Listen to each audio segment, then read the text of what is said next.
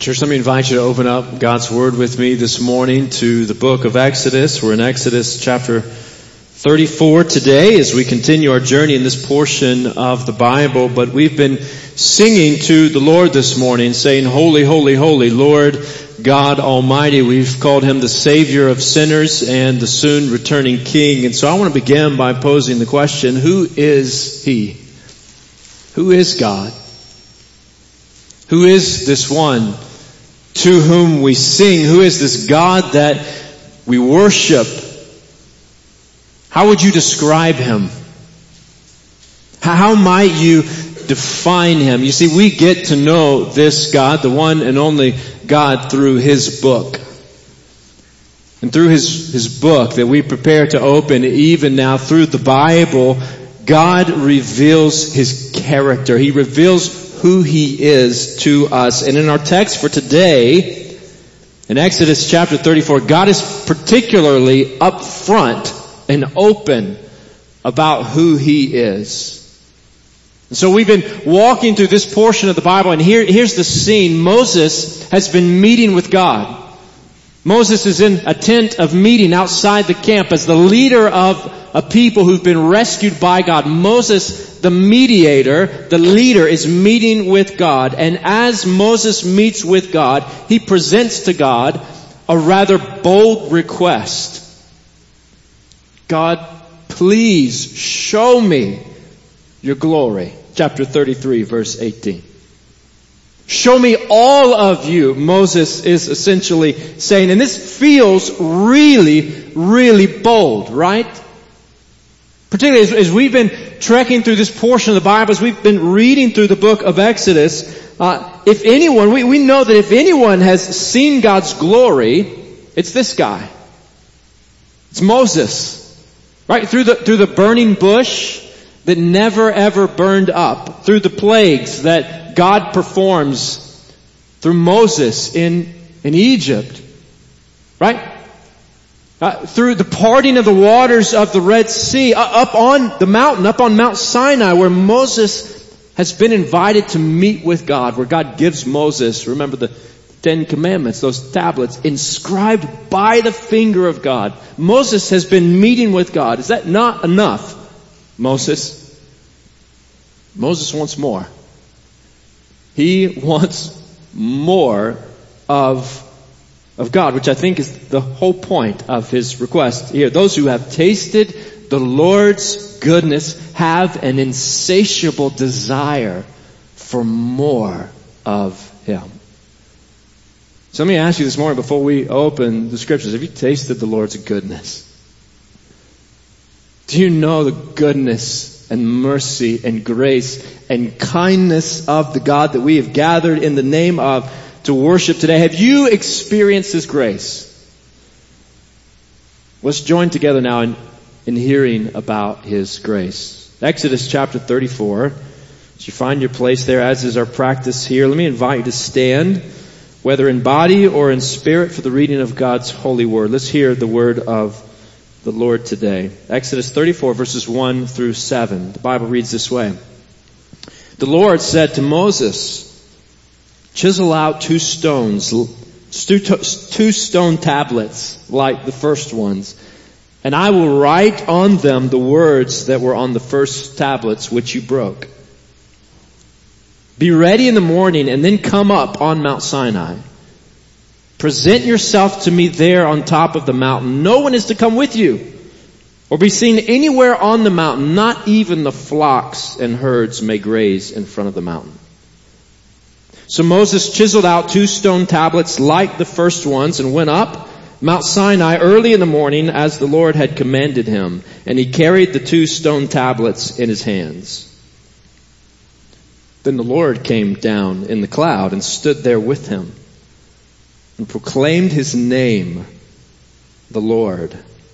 And he passed in front of Moses proclaiming, "The Lord, the Lord, the compassionate and gracious God, slow to anger, abounding in love and faithfulness, maintaining love to thousands, and forgiving wickedness, rebellion, and sin. Yet He does not leave the guilty unpunished. He punishes the children and their children for the sin of the parents to the third and fourth generation. Would you pause with me in prayer?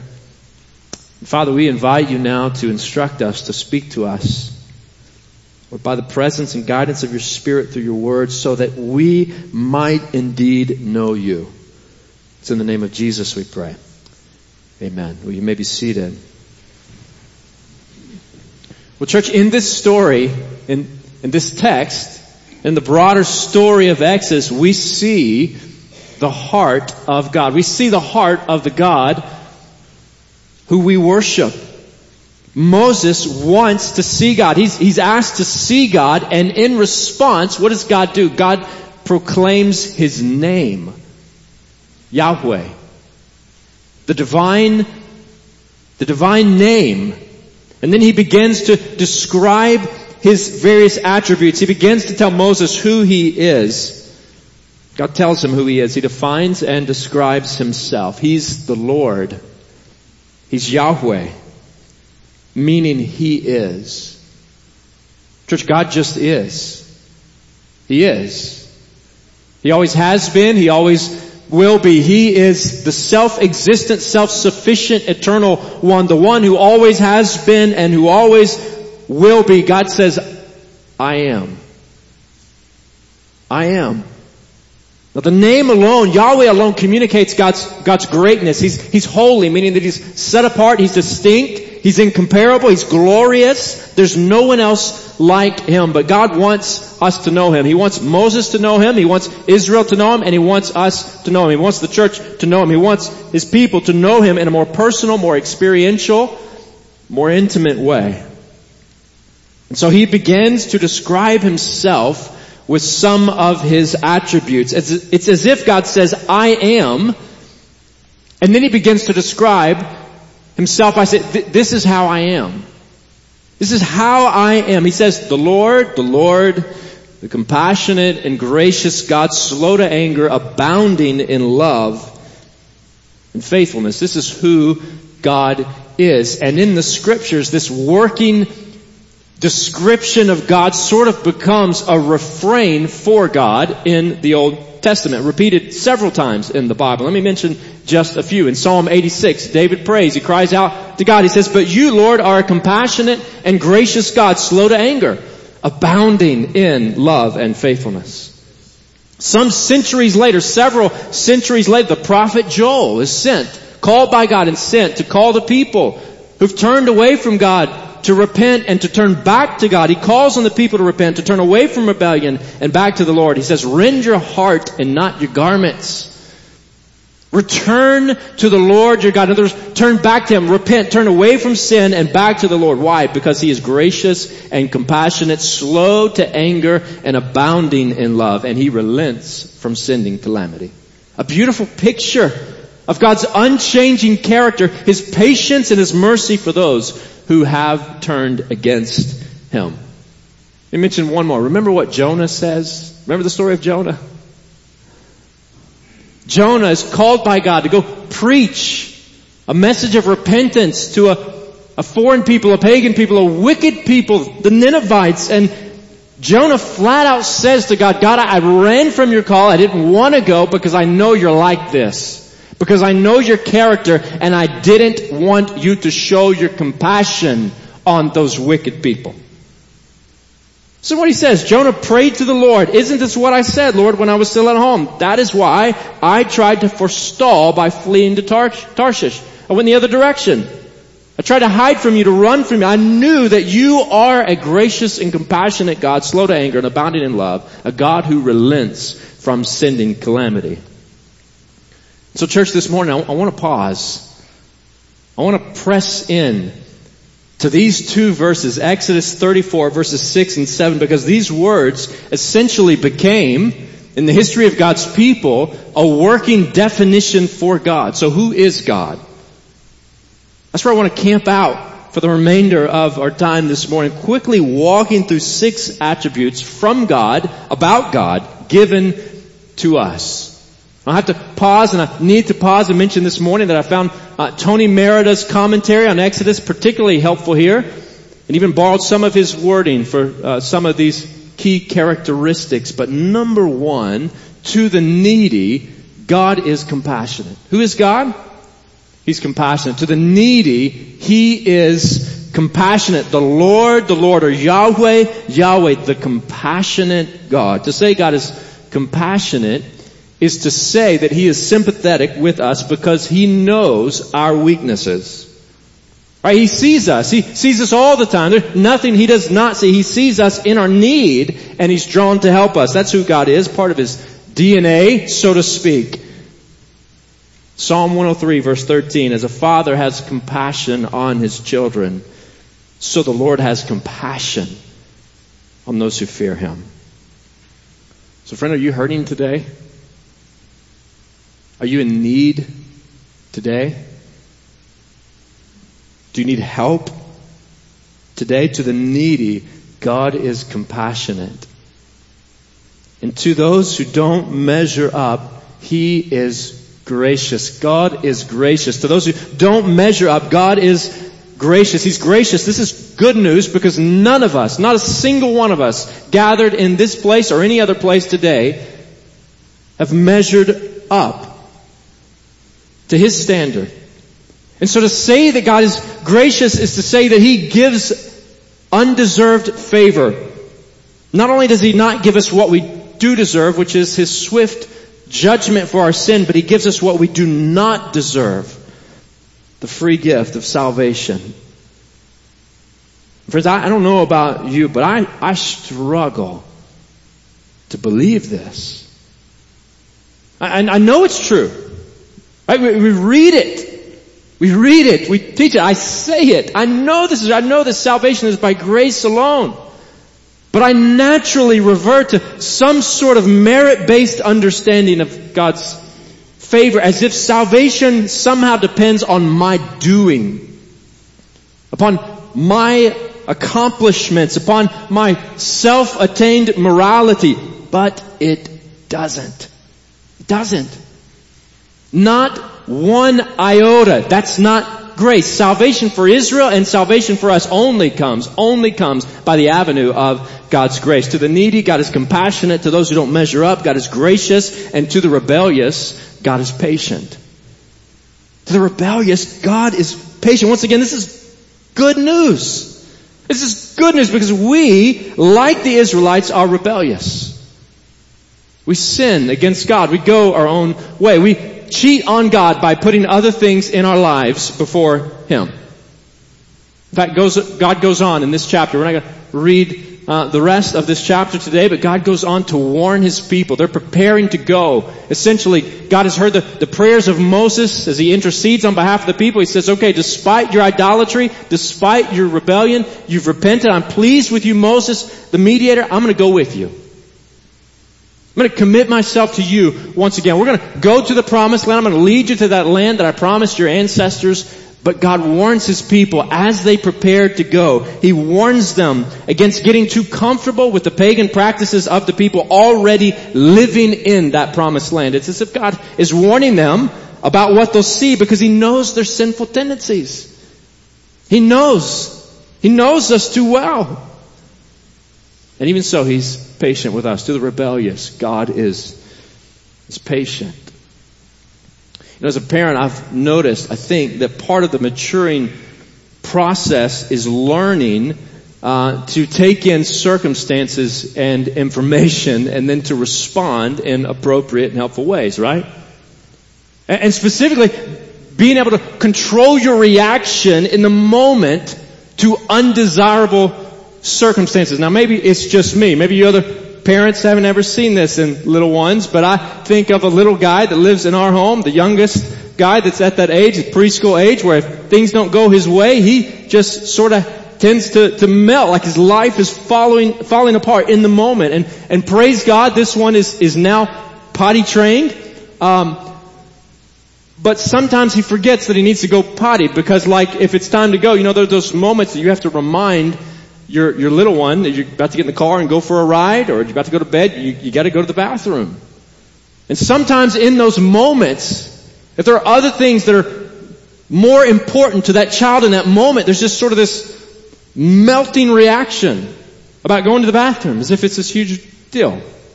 Little side note, unless it's of his own free will and accord, like it was yesterday afternoon at the park when I looked up and the trees being watered, right? You know what I'm saying there. Sometimes we react in the moment in inappropriate ways.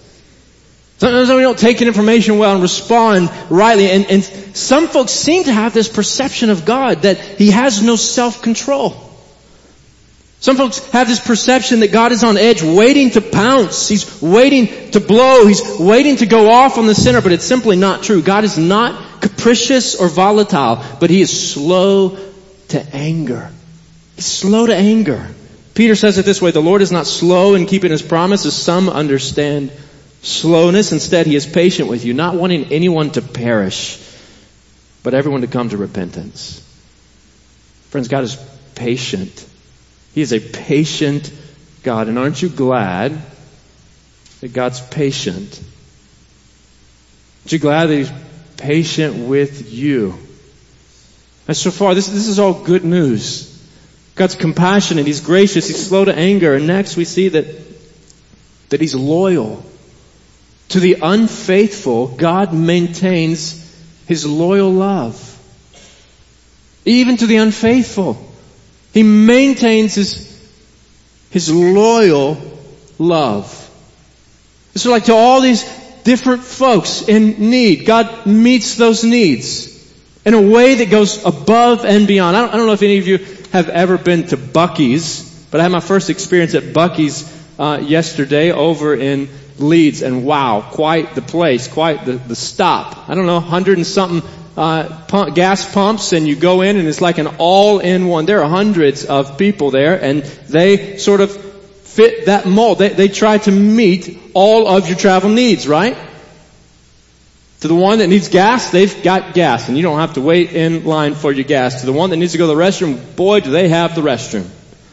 Right? To the one that's got a sweet tooth, they've got all the fudge you could imagine. To the one who likes flavored meats, they've got this whole array of jerky. They've got it all. To all the different people, they can meet your needs. So they think. That's what they want you to think. Well, there's one who really meets our needs, who meets all of our needs, who is compassionate to those who are needy, the one who is gracious to those who don't measure up. There is one who is patient with the rebellious, and there is one who is loyal to the unfaithful. Some translations say loving kindness or steadfast love, and others say faithful love.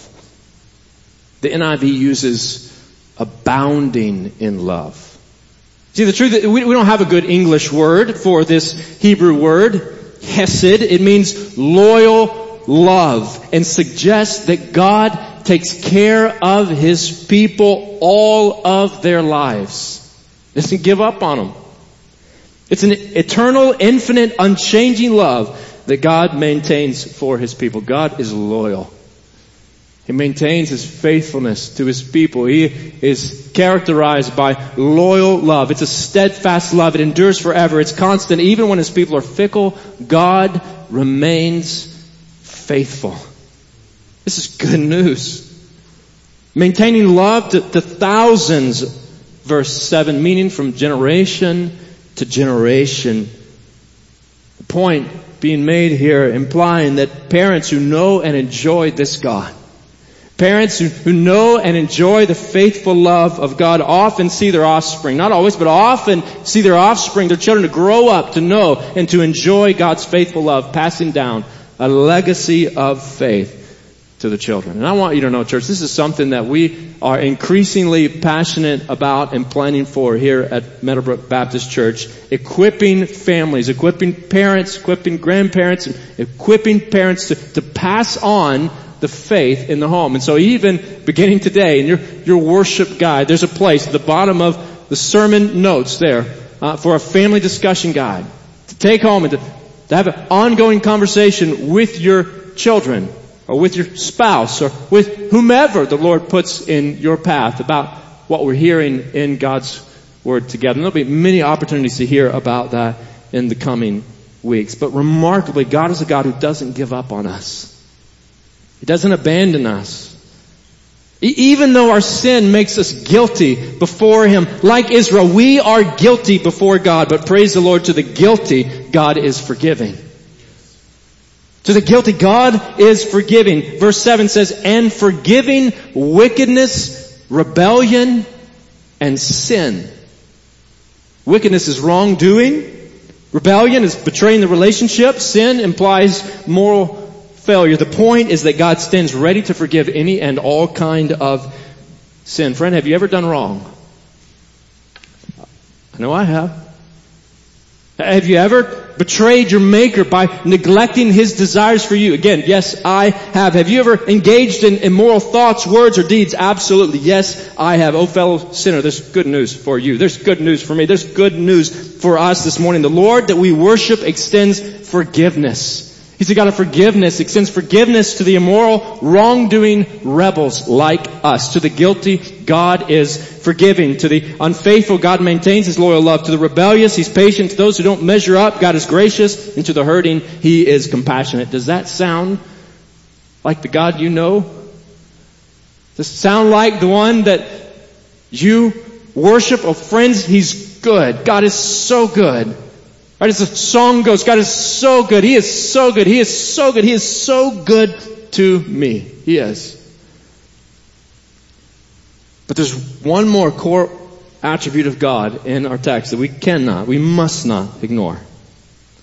To do so would be unfaithful. Let's hear the text again. The Lord, the compassionate and gracious God, slow to anger, abounding in love and faithfulness, maintaining love to thousands and forgiving wickedness, rebellion, and sin.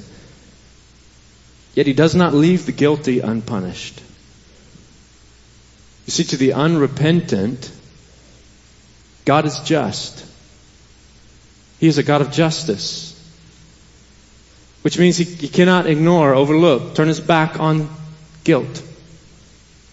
He's a perfect judge.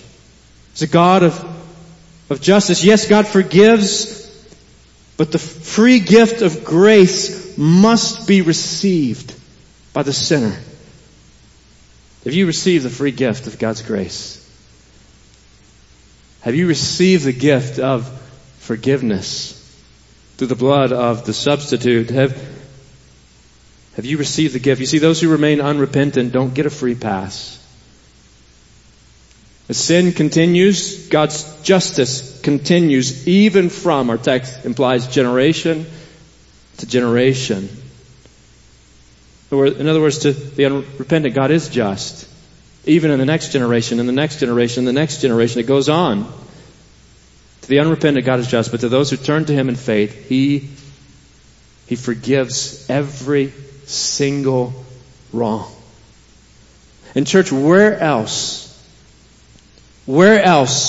can we see the heart of this God so clearly on display, so clearly and vividly portrayed as we do on the cross of Calvary?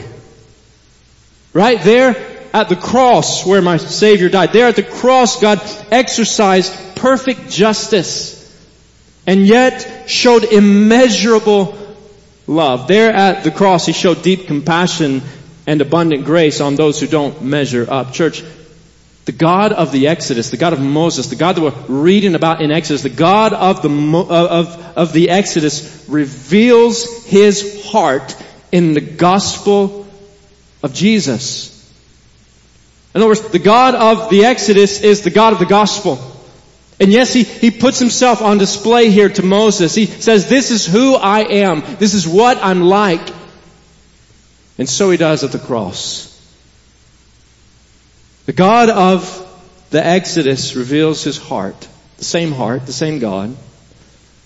A God of compassion and grace, who is slow to anger, who's abounding in steadfast love, who forgives the guilty, and who displays His justice in the gospel of Jesus. Do you know this God? The God of the cross and the God of Moses. One who shows His heart there on Mount Sinai and there on the other hill, the one called Golgotha. The Bible says, John says, this is how God showed His love among us. He sent His one and only Son, Or he says, you want to know, you want proof that God is loving? It's abounding in faithful love. He sent His one and only Son into the world that we might live through Him. This is love. Not that we loved God. We didn't. But that He loved us and sent His Son as an atoning sacrifice for our sins. Paul says this. He says, God presented Christ as a sacrifice of atonement. Right?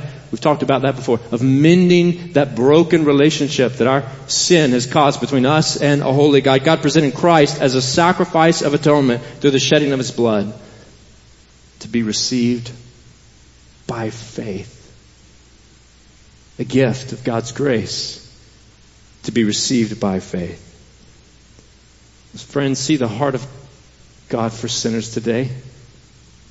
See His heart. See His heart. See God's heart, His heart for you, and receive His love. If you've not received the gift of Jesus, you can. And you can today. You can even now, right now, by crying out to Him, by turning to Him there where you are, in your heart, acknowledging that you're a sinner before a holy God, deserving of His judgment, that your sin has caused you to be guilty before this holy God, but recognizing that in His mercy and in His love, He sent His Son to be that atoning sacrifice for your sins, to die in your place, to cover your sins so that God could remain just, punishing sin, and at the same time, justifying sinners like you and like me, making us right in His eye. If you have not turned to Him in faith, do so today. Turn to the living God for life, for forgiveness, and for salvation.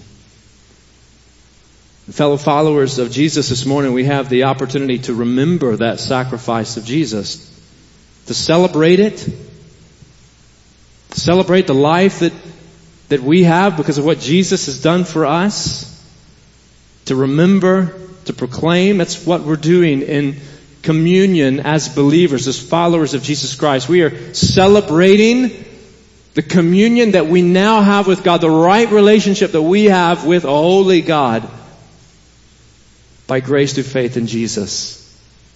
And we're also noticing as we partake of this together, an ordinance that God gives, that Jesus gives to the church, noticing that we're doing this together, meaning that we have an altered relationship with one another as well, as brothers and sisters in Christ who've been brought together into one family. And we do so in the words of Jesus, anticipating the return of our Lord and Savior, Jesus Christ.